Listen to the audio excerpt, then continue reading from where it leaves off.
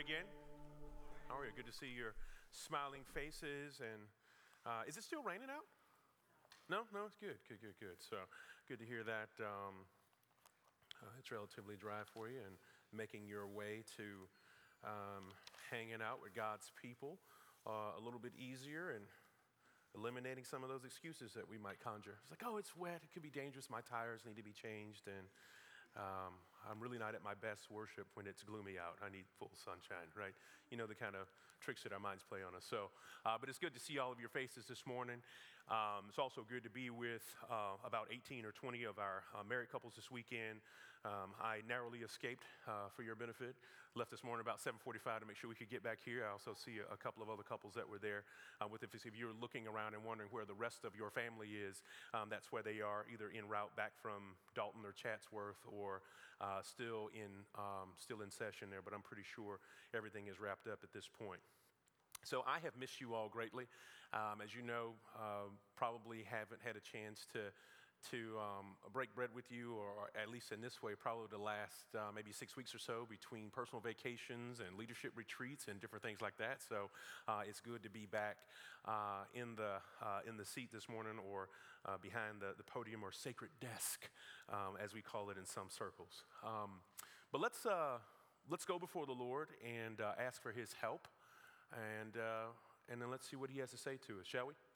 Father, in the name of Jesus, we come this morning. We thank you and we praise you for every single solitary day that you give us, every moment, Lord God. We thank you, Lord God, for just kind of the mercies that are new every single morning.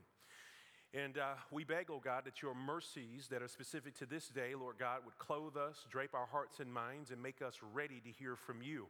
But Lord God, I also ask that same mercy, oh God, would saturate my heart, that I would be yielded to you, so that the things that I talk about are actually from you and are actually of you and are accurate, Lord God, presentations of your word and a clear communication of your heart. I pray, oh God, that you would completely move me out of the way, use me to whatever extent you see fit. Lord God, I pray that you would filter out anything in my character or life that might be, Lord God, contraindicative to your word, and that, Lord God, that you would also safeguard our hearts collectively from any distractions, Lord God, that would cause us not to hear from you clearly. I pray, oh God, that you would illuminate your word for us, that not only would you be glorified and, Lord God, we would be built up as your people, but also our appreciation for your, Lord God, for your word, for this book as your word, Lord God, would be increased as it speaks into our life, Lord God, as only you can cause it to do. We pray, oh God, that regardless of how much we think we may have mastered the topic that's going to be covered today, that our hearts will you humbly remain open for refinement. And Lord God, that as we hear your word, that we would come close to it, see it as being for us and not for someone else who's not here, that we wouldn't waste our time looking left or right, wondering if this other person who we think really needs to hear this, Lord God, is going to show up or not, but that we would ingest it fully, Lord God, as your medicine for us. Lord God, this we ask and pray in the matchless and holy name of your Son, Jesus Christ. Amen.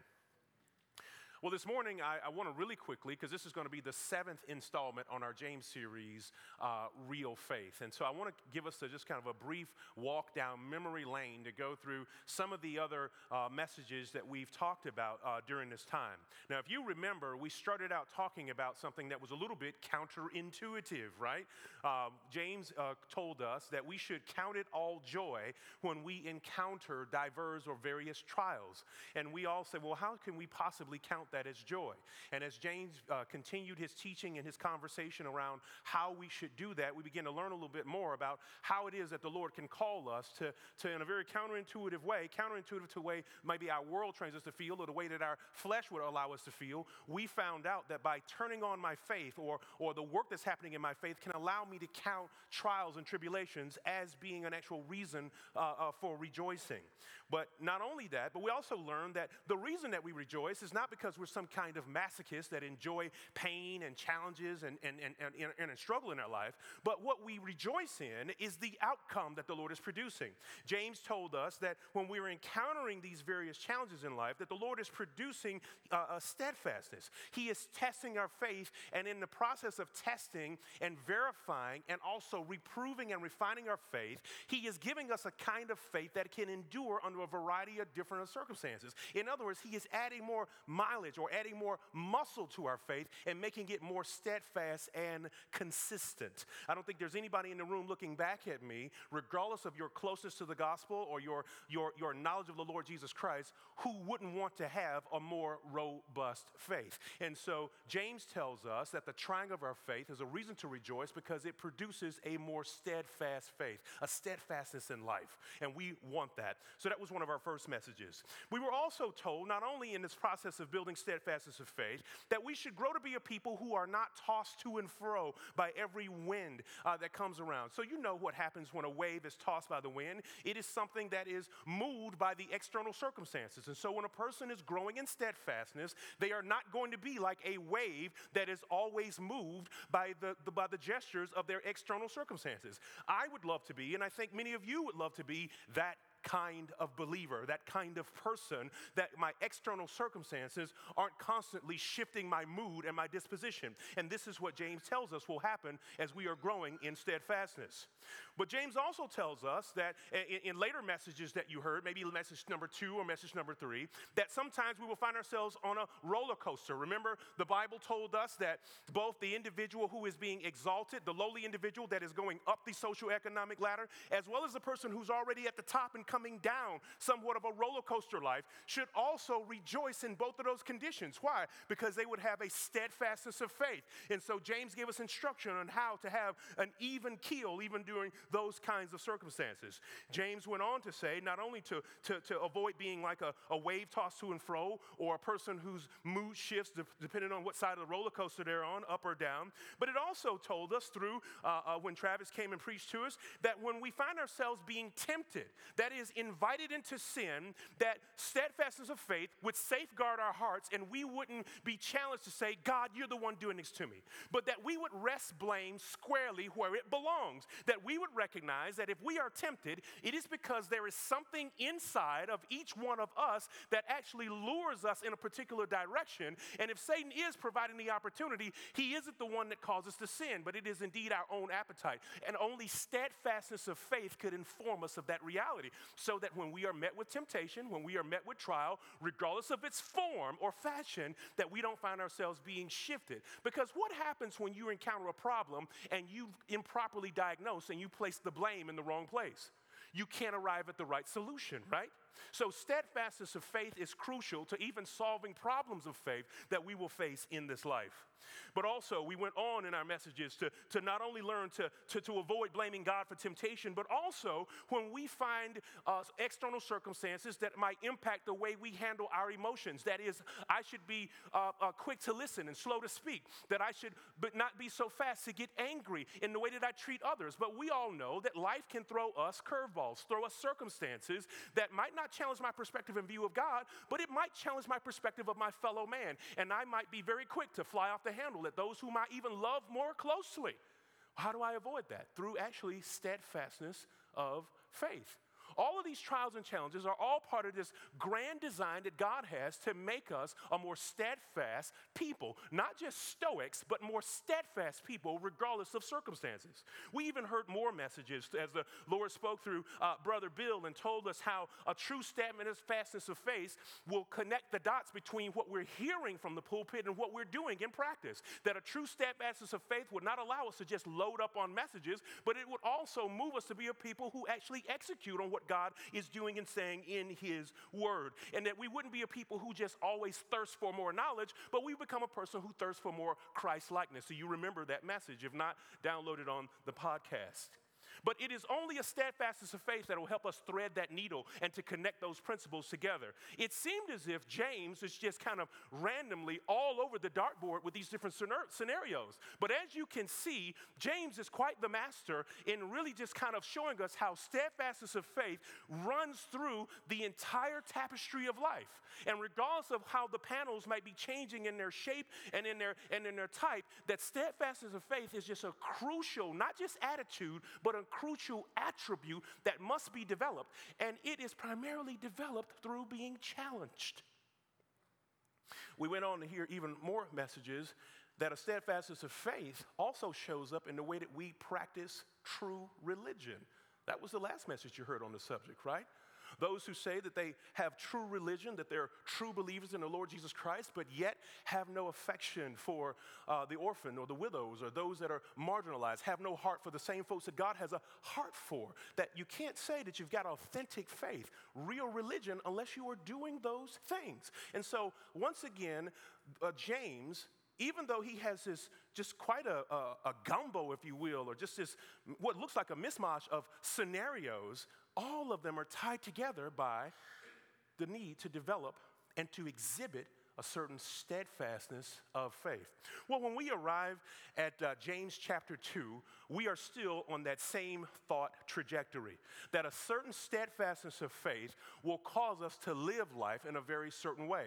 So what is this way or this particular scenario that James throws at us this week that we need to give attention to and understand whether or not we can both understand whether or not our faith is growing in steadfastness or we are growing in steadfastness, or we can clearly see where we need to improve in our steadfastness. He gives us this scenario that if you listen to Jalen Reed, if you heard him clearly, the scenario is that there is an assembly. There's a Sunday morning experience. One person walks in wearing a gold ring and fine clothes, and they're treated a certain way, given a front row seat or allowed to sit in a great place. And then someone who comes in with shabby clothing, who obviously doesn't necessarily look like they're about much from a socioeconomic standpoint, and that person is treated differently. And so James takes that local, very limited, and very narrow scenario that many of us say, well, I'll never do that. And he begins to paint a much larger picture of a much greater theological problem that lives underneath our steadfastness of faith. So you may not be a person today who would ever treat someone differently based on how they're dressed in church, but don't get trapped by saying because you've never done one of James's specific scenarios that this message isn't for you. It's simply not true. James is a master of taking us from the practical to the principle and drawing a straight line there, and then immediately drawing out a larger theological issue that all of us needs to pay attention to. And so let's take a close look at some of James' words, but understand it under this umbrella. Here's where we're going. If James wants us to be cautious about the way we treat one another, but not just one another in general, he outlines a very specific scenario. He says that we should not show bias toward those who look a certain way or who we assume are a certain way. There's a certain biased attitude that is outlined in James chapter 2 around how people are treated differently based on our assumption of how much money they have. That's just one manifestation of bias, or one manifestation of the issue that might be residing in our faith. And so I'd like for us to understand everything that we talk about today under this particular guise, or under this particular umbrella, that an unwavering faith in Christ is the only way to live an unprejudiced life. I'll say it again. An unwavering faith, that is a steadfast faith in Christ, is the only way to live an unprejudiced life. Now, some of you may be saying, well, Pastor Rod, no, it's not that deep. Not that deep. Really annihilating prejudice in your life isn't so much a function of religion. It's about expanding your window pane of life. It's about having a variety of different experiences. I grew up in a military family, and I lived in Honolulu, and then I moved to Pensacola, and then I went to San Antonio, and I lived in the Northeast, and then I lived in Germany. And I'm not a racist by any shade of the imagination. And you might not be. But I'm going to be honest with you. The Bible makes it clear that increased exposure and experiences in life still don't expose us and allow us to have experience in every category of life. There are going to be biases and prejudices in every one of us, in every one of our lives. And racism may not be the immediate manifestation, or classism may not be the immediate manifestation of your and my particular prejudice or bias, but we all have them. Why? Because bias or prejudice is built off of pride. That is an improper view of one's own self and value in contrast to others. Pride is a part of the fall. When we sinned against God, our view of who God is, ourself and others, was distorted. Hear me clearly. When we sinned, when we were disconnected from fellowship with God, when we sin, something happened in our hearts, a communicable disease passed down from Adam. When sin ravaged mankind, our ability to see God clearly, see ourselves clearly, and therefore to treat others properly was damaged. So even if you're doing a good job, you might be the vice president of human resources and the steward of diversity and inclusion at your respective organizations, and I guarantee you that there is bias and prejudice living in your heart. You may have lived on the West Coast and on the East Coast, traveled the world and had all kinds of experiences, playing soccer and all kinds of different experiences that get you this multi-layered exposure. Because I'm telling you this, bias is not an exposure or a social problem. It is indeed a sin problem. I'll say it again. Prejudice and bias is a sin problem, and it is not a social problem, and it cannot be solved by more experiences. Why? Fundamentally speaking, we shape our value systems and our ideals of other people based on our foremost experiences with or without them. Many of our biases emanate from even having had a negative experience with something or someone. I'll give you a perfect example. A good friend of mine by the name of Mark Johnson, a grown man, 40 plus years of age, to this day will not order any drinks that have ice in them. Do you know why? When he was a little boy, he sucked up a piece of ice through his straw and he choked. And here he is, 47 years of age, and he will not order drinks with ice. Why? Because he has developed a prejudice and a bias based on a very early negative experience with it. Now, many of you and I, we laugh at Mark, but many of us may also have similar experiences. We had a negative impact in our early formative years, and it shaped our understanding, or it shaped our ideas of that particular thing. And it may not even be people. But guess what? If we can develop a prejudice against ice, if we can develop a bias against ice, believe me, you can develop one against certain types and kinds of people. We are never exempt from this. And so it is a part of the brokenness of our heart. But you understand that because God is omniscient, that He knows all things, and we do not know all things, the moment that we have an experience and we derive our knowledge and our understanding of people through those experiences, as genuine and as authentic and real as they might be, are still limited. That's why only faith can fully fix prejudice and bias.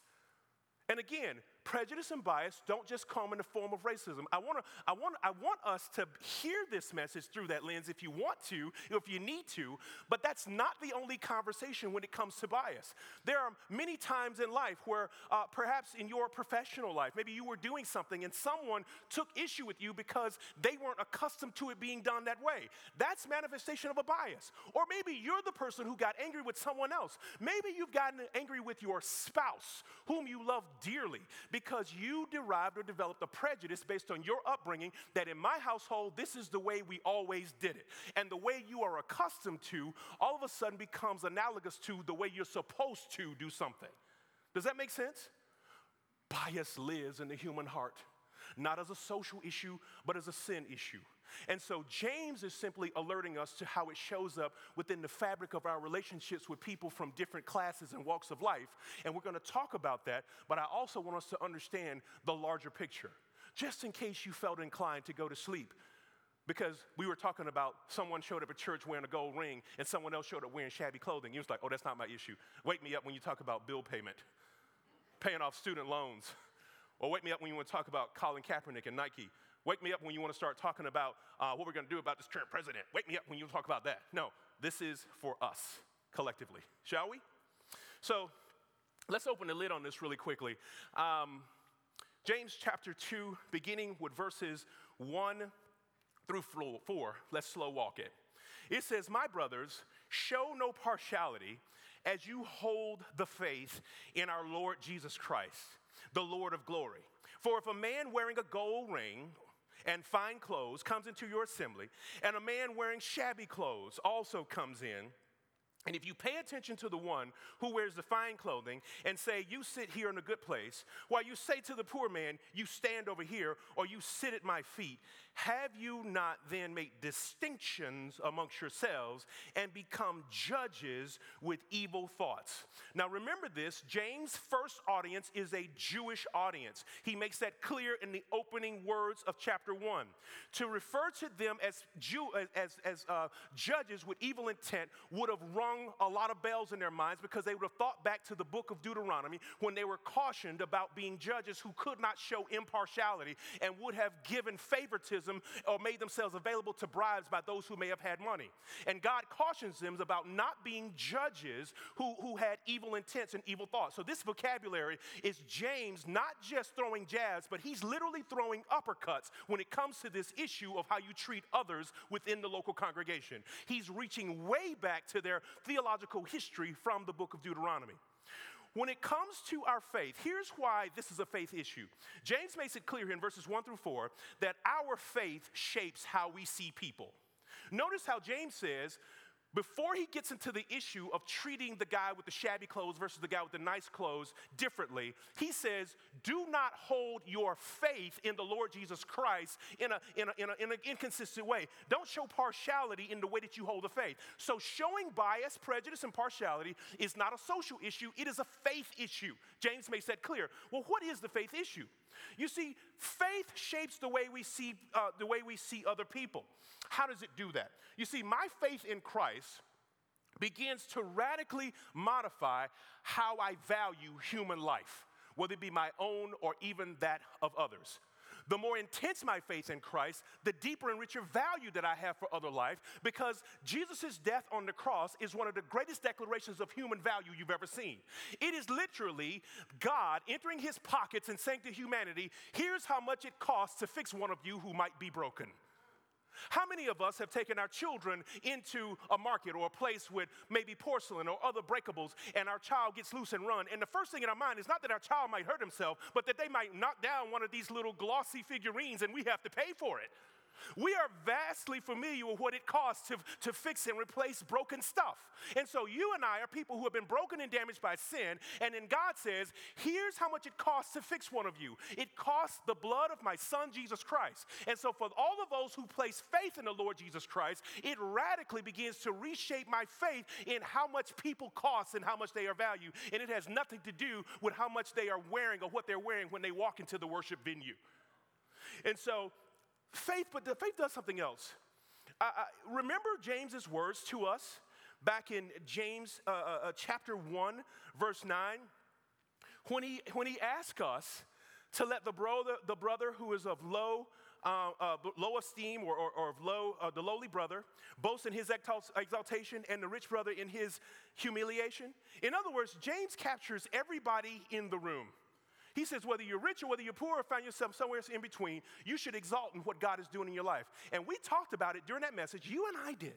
We talked about that regardless of where you are on that spectrum, rich or poor, the Lord immediately cautions our hearts to be reminded of the brevity and the frailty of life, and that overall dependency that we have on him to protect life, right? So when our faith informs us of the brevity and the frailty of life, it constantly allows us to see life through the lens, or at least wear other people's shoes.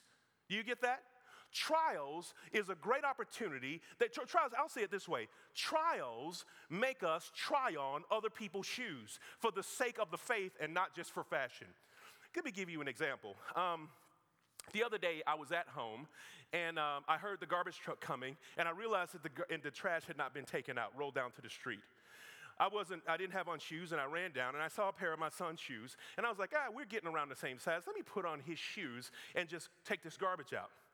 What's interesting about this is that the pair of shoes that he has, there are some Nike retros that they brought back forward, the Huaraches, that I had when I was about 19 or 20.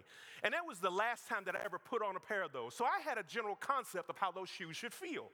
I put on his shoes, and within 1.1 second, I grew to understand something about my son that I cannot even articulate in words. when you put on someone else's shoes, it's like, what is this? Whether it's weird or whether it's wonderful, whatever it is, you immediately, as you walk in their shoes, this isn't just a metaphor. As if you've ever put on someone else's shoes, the shoes that they've had for a while, and you walk in them, you feel their weight distribution. You feel something about how they walk and where they put pressure and what they go through. It is incredible when you put on someone else's shoes. Well, guess what? Trials, while they are temporary, put us in a position where we put on other people's shoes. And that's why trials are so valuable and why we can rejoice in them, because when I have a challenge in life of being the poor guy or the rich guy, if I've suffered need or if I've had much, I'm being allowed to try on other shoes. And as I try on other shoes, that should do something to my faith that allows me to more beautifully, wonderfully, and mercifully share the gospel, share the love of Christ, or to show the love of God to that person, because I know something about what it means to wear your shoes. Now, Jesus himself has actually mastered this in Philippians chapter 2, verses 3 through 8. We all know the story of Jesus, who being in the form of God, thought it not robbery to be equal to God, but also came in among us, and he put on human flesh, took on the form of a servant. He did what? He tried on our shoes. He walked the same paths that we did. He suffered loss of his best friend Lazarus. He suffered treachery from one of his disciples, Judas. He suffered hunger and the actual temptation of Satan for 40 days on the precipice of him walking into ministry. He walked in our shoes. He knows what loneliness is like as he hung on the cross and he cried out, my God, talking to the Father, why does it feel like you have forsaken me? And so the weight of the world, literally, have you ever felt like you were overwhelmed and you couldn't go forward because your to-do list was bigger than any energy that you had left, and there were still other things crying out for your attention? Well, Jesus Christ has felt that too. The weight of the world resting upon his shoulders as he hangs on the cross, wearing our shoes. And so do you now see why wearing other shoes, the way we walk through this life and we go through certain seasons of challenges, we can rejoice in how a steadfastness of faith, which informs our heart, Lord, now I understand why poor people need mercy. Now I understand why the rich man needs mercy. Now I understand why those who are hungry need mercy. And so the Lord, he's not going to walk us through every single person's shoes on the planet. Therefore, only faith can inform our hearts of how to treat others, because we won't get a chance to wear everybody's shoes. And it's not like we are only qualified to share love and show Christ to those who we've had identical experiences with. But there's something about the curriculum of God that dials our heart in to show mercy based on the shoes that we've gotten a chance to wear. And then to regularly be reminded that Jesus Christ has also worn our shoes. So just to frame this point up finally, trials make us try on other people's shoes for the sake of the faith and not for any other form or fashion. And so when we see that brother or that sister who looks like they've got it all together or like they don't have it together at all walk into the congregation, the faith in Christ calls me to treat both of them consistently, to make no assumptions about their readiness, to make no assumptions about their faithfulness, to make no assumptions about how they should or they need to be treated, to lunge at them with the love of God the way Christ lunged at you, regardless of how you looked on the exterior. Let's take a look at verses 5 through 7. Verses 5 through 7 read as follows. Listen, my beloved brothers, has not God chosen those who are poor in this world, or poor in the world, to be rich in faith and heirs of the kingdom, which he has promised to those who love him? But you have dishonored the poor man and are not the rich ones who oppress you and the ones who drag you into court.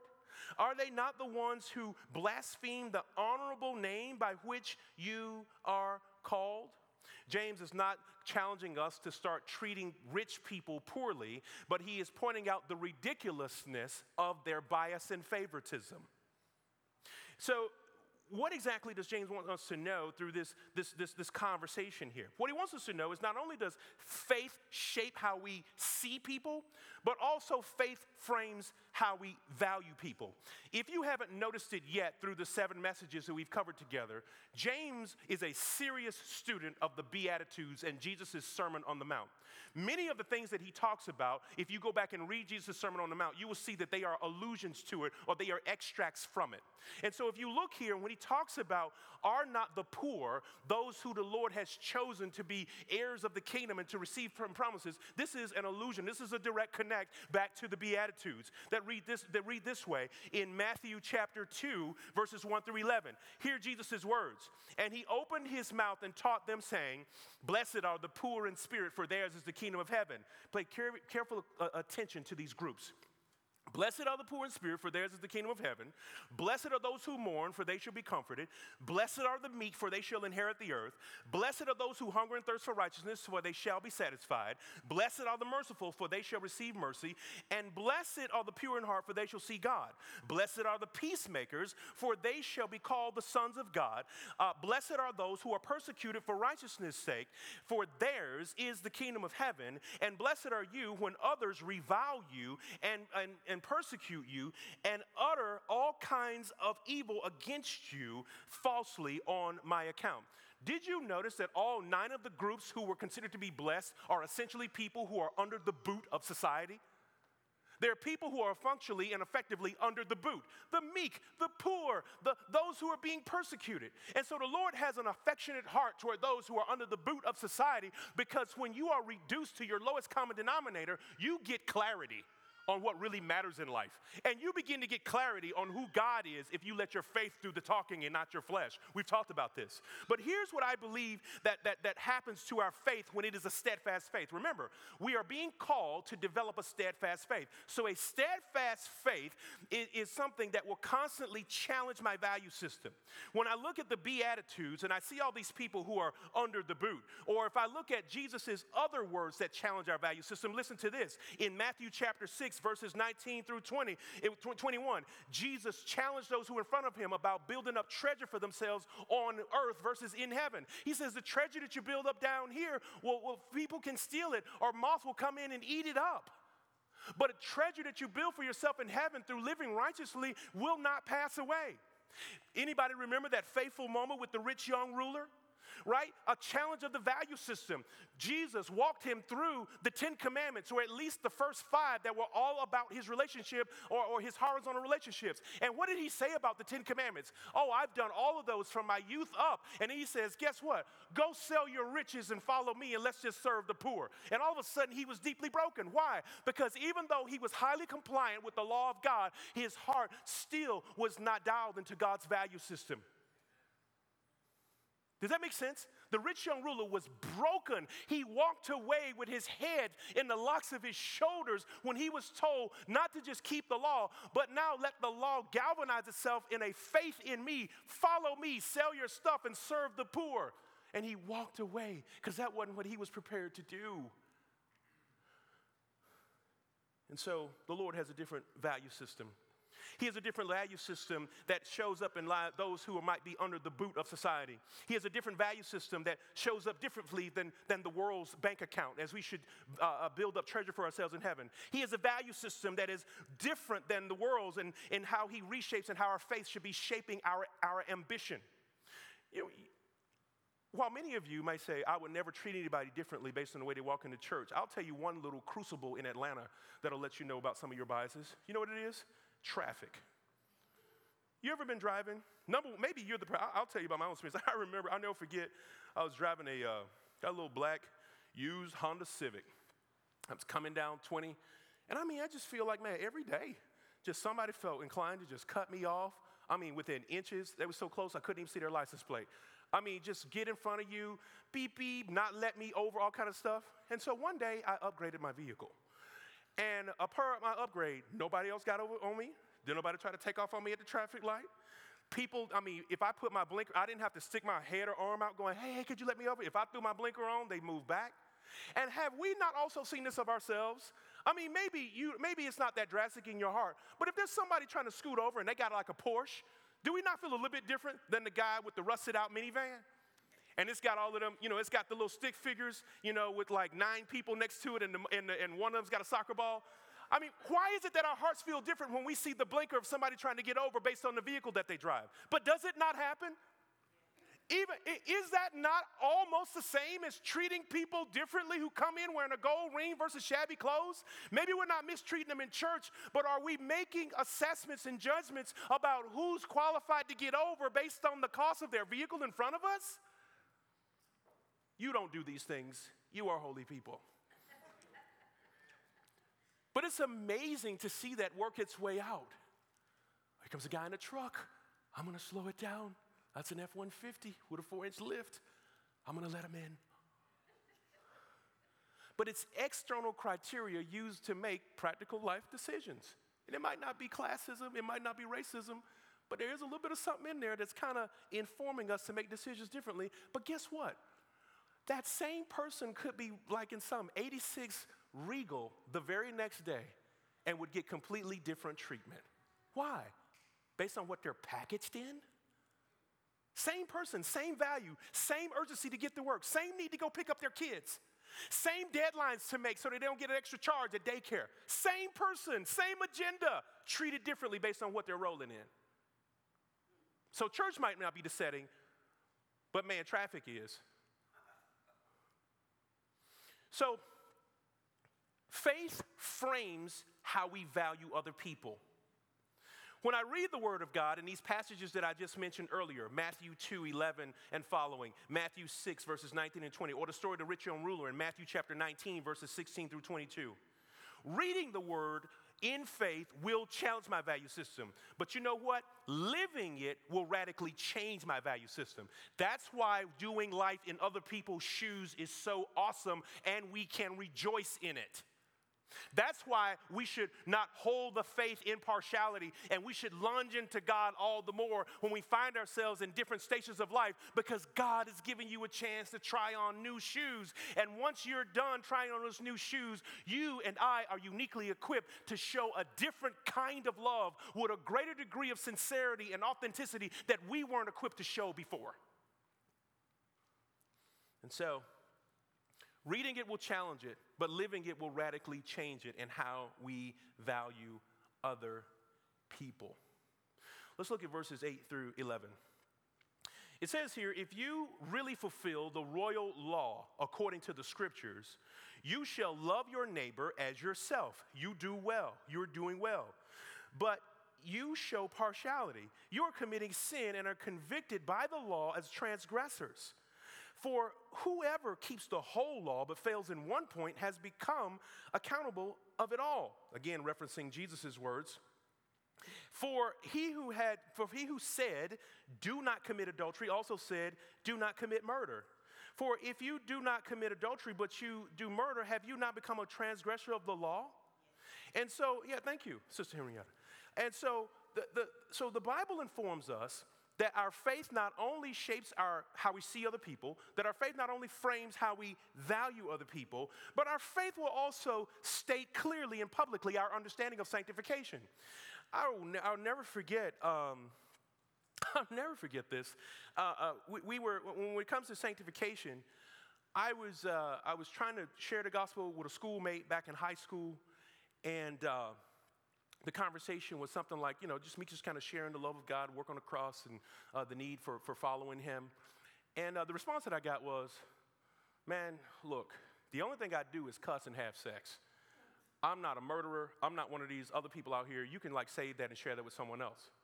Now, that sounds ridiculous to say out of the mouth, but that is fully reflective of the kind of graffiti that is in our hearts when we are people who live on certain biases. We look out from behind these eyes and we say, those who do that kind of stuff, that's a really bad person. I'm just a slightly fallen individual that occasionally needs to be picked up. And when we have this partial view of other people in contrast to ourselves, rather than a holistic view of ourselves in contrast to the Christ, we not only pick and choose who we view as being good people, but we also pick and choose what we think real sanctification looks like. And that's why our faith makes a clear statement of who or how we understand sanctification. Look at this. It says, if you really fulfill the royal law of Scripture, in verse 8 again, you shall love your neighbor as yourself. And you're doing well if you do that. Well, here's one of the questions that we have to answer. What is love? Who is my neighbor? And how should I see myself if that's the kind of the standard that I should show love based on? Now, do you understand the deficiency that we might have if we believe that truly rooting out bias and prejudice and classism in our life is just a function of getting more exposure and just having an open hand with all kinds of people? Do you understand the trap, the challenge that could produce? Because if I don't know myself properly and love myself properly, but yet my self-love is how I'm supposed to extend love to others, how corrupt that could be if I really don't know who I am. You see, the Bible says that love isn't just showing good feelings and good deeds, but the Bible shows us a perfect picture of love on the cross. Romans chapter 5, verse 8 tells us very clearly that while we were yet sinners, Christ died for the ungodly. So God, through the gospel, answers the question of what real love looks like. It doesn't look like quid pro quo. I'm doing good to you because you've been good and you qualify for it. Separate from the gospel, that is the kind of love that all of us operate out of. It is innate, it is natural. Even if you don't like to move in that way, I naturally have a bias toward people who treat me nicely. And so do you. I love the company of and would readily put you on my Christmas gift, even ask you what you might be wanting if I feel great about how you have treated me in the past. So we do know that our hearts are tuned. Separate from the gospel, our hearts are tuned to only treat others nicely who have treated us nicely. But the Bible says that God didn't just treat us nicely and gratuitously. It says that he loved us proactively while we were still sinners. And so it takes the gospel to radically redefine how we love ourselves and how we define love. Who then is my neighbor? Who is my neighbor? Is it the person who just has closest proximity to me? The Bible informs me that God defines his neighbor as being the whole world. It says, for God so loved the world that he gave his only begotten son. So God's neighbor is the planet. That's my neighbor. Not those who I see the most and love the most and like the most and have the most in common with. God has nothing in common with us. He's holy and we're not. And so I should allow the gospel to inform us. So if I'm going to follow through on the golden rule, I have to first begin by answering the golden rule's Q&A through the lens of the gospel. What is love? God defines it at the cross. Who is my neighbor? God defines it at the cross. How should I see myself? Ephesians chapter 2, verse 8. I am just a sinner saved by grace. I'm not somebody who has just a super high heavenly credit score, and I qualify for God's love. I am a sinner. Now remember what James just walked us through. Whether I broke what I view to be the smallest and the lightest of laws, or whether I broke all of the laws, I am yet a transgressor of the whole law. And because I'm a transgressor of the whole law, I need all of God's mercy. So whether my shooting percentage is 98% or whether it's 2%, I'm in equal need of God's mercy according to God's word. And so real faith, steadfast faith, not only shapes how I see people, not only frames how I value people, it states my understanding of sanctification, but it also does something else. Faith also molds our view of mercy. Verses 12 and 13 give us this quick hit. It says, so speak and so act as those who are to be judged under the law of liberty. For judgment without mercy to one who has shown no mercy, mercy triumphs over judgment. And so our faith begins to really mold. If we have a consistent faith, it really begins to mold our view of mercy. Why? Because none of us are able to pick a particular biblical precept as our expertise. Well, I'm not really good at, telling the truth. But man, when it comes to giving, I'll beat anybody. It's kind of the Robin Hood, thing. It's like the drug dealer who decides to take care of his community, but in the process, he murders and he poisons, right? Think about some of the themes that the world regularly bathes us in to make us believe that this quasi-righteousness or this partial righteousness, if you will, a partial personal righteousness is something to be applauded. And God says all of it is in desperate need of mercy.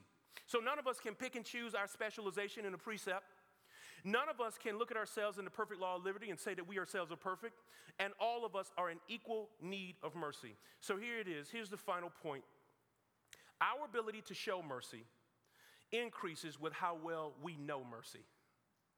Our ability to show mercy continuously increases with how well we know mercy. And I am not acquainted with mercy. I don't know how much mercy I'm getting unless I'm constantly plugging my faith back into the Lord Jesus Christ and ruminating and marinating on his love.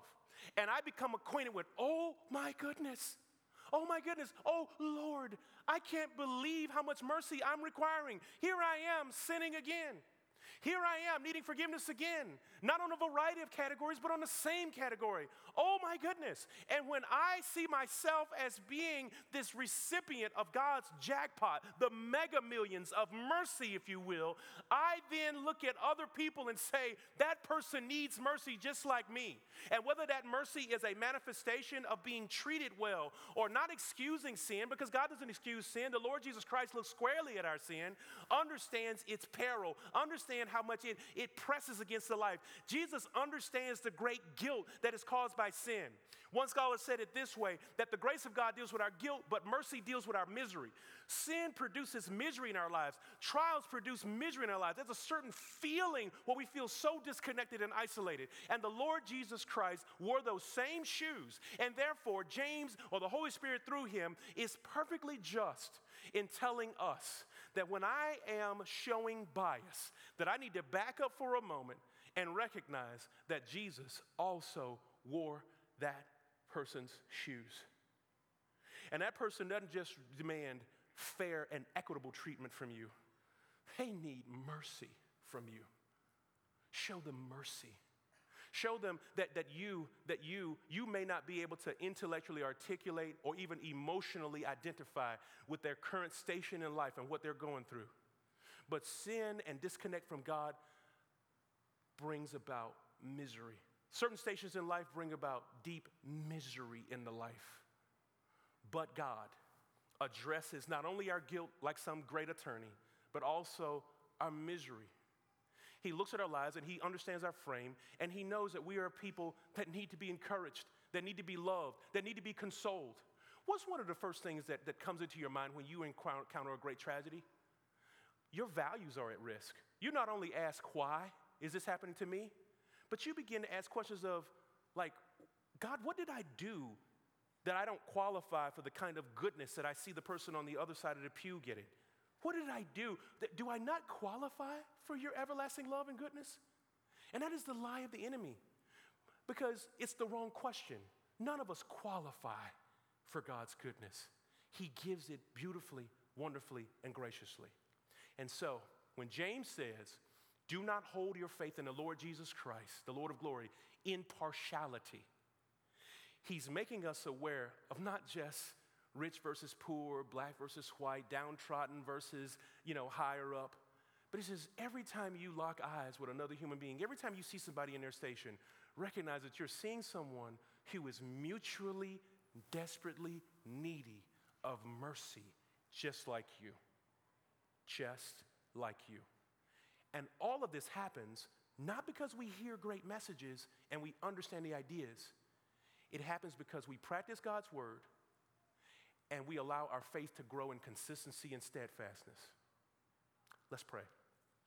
Father, in the name of Jesus, we come before you this morning. We thank you and we praise you for how you reacquaint us with our need for faith in you, and that there is no category of life that is exempt from the conversation of Christ.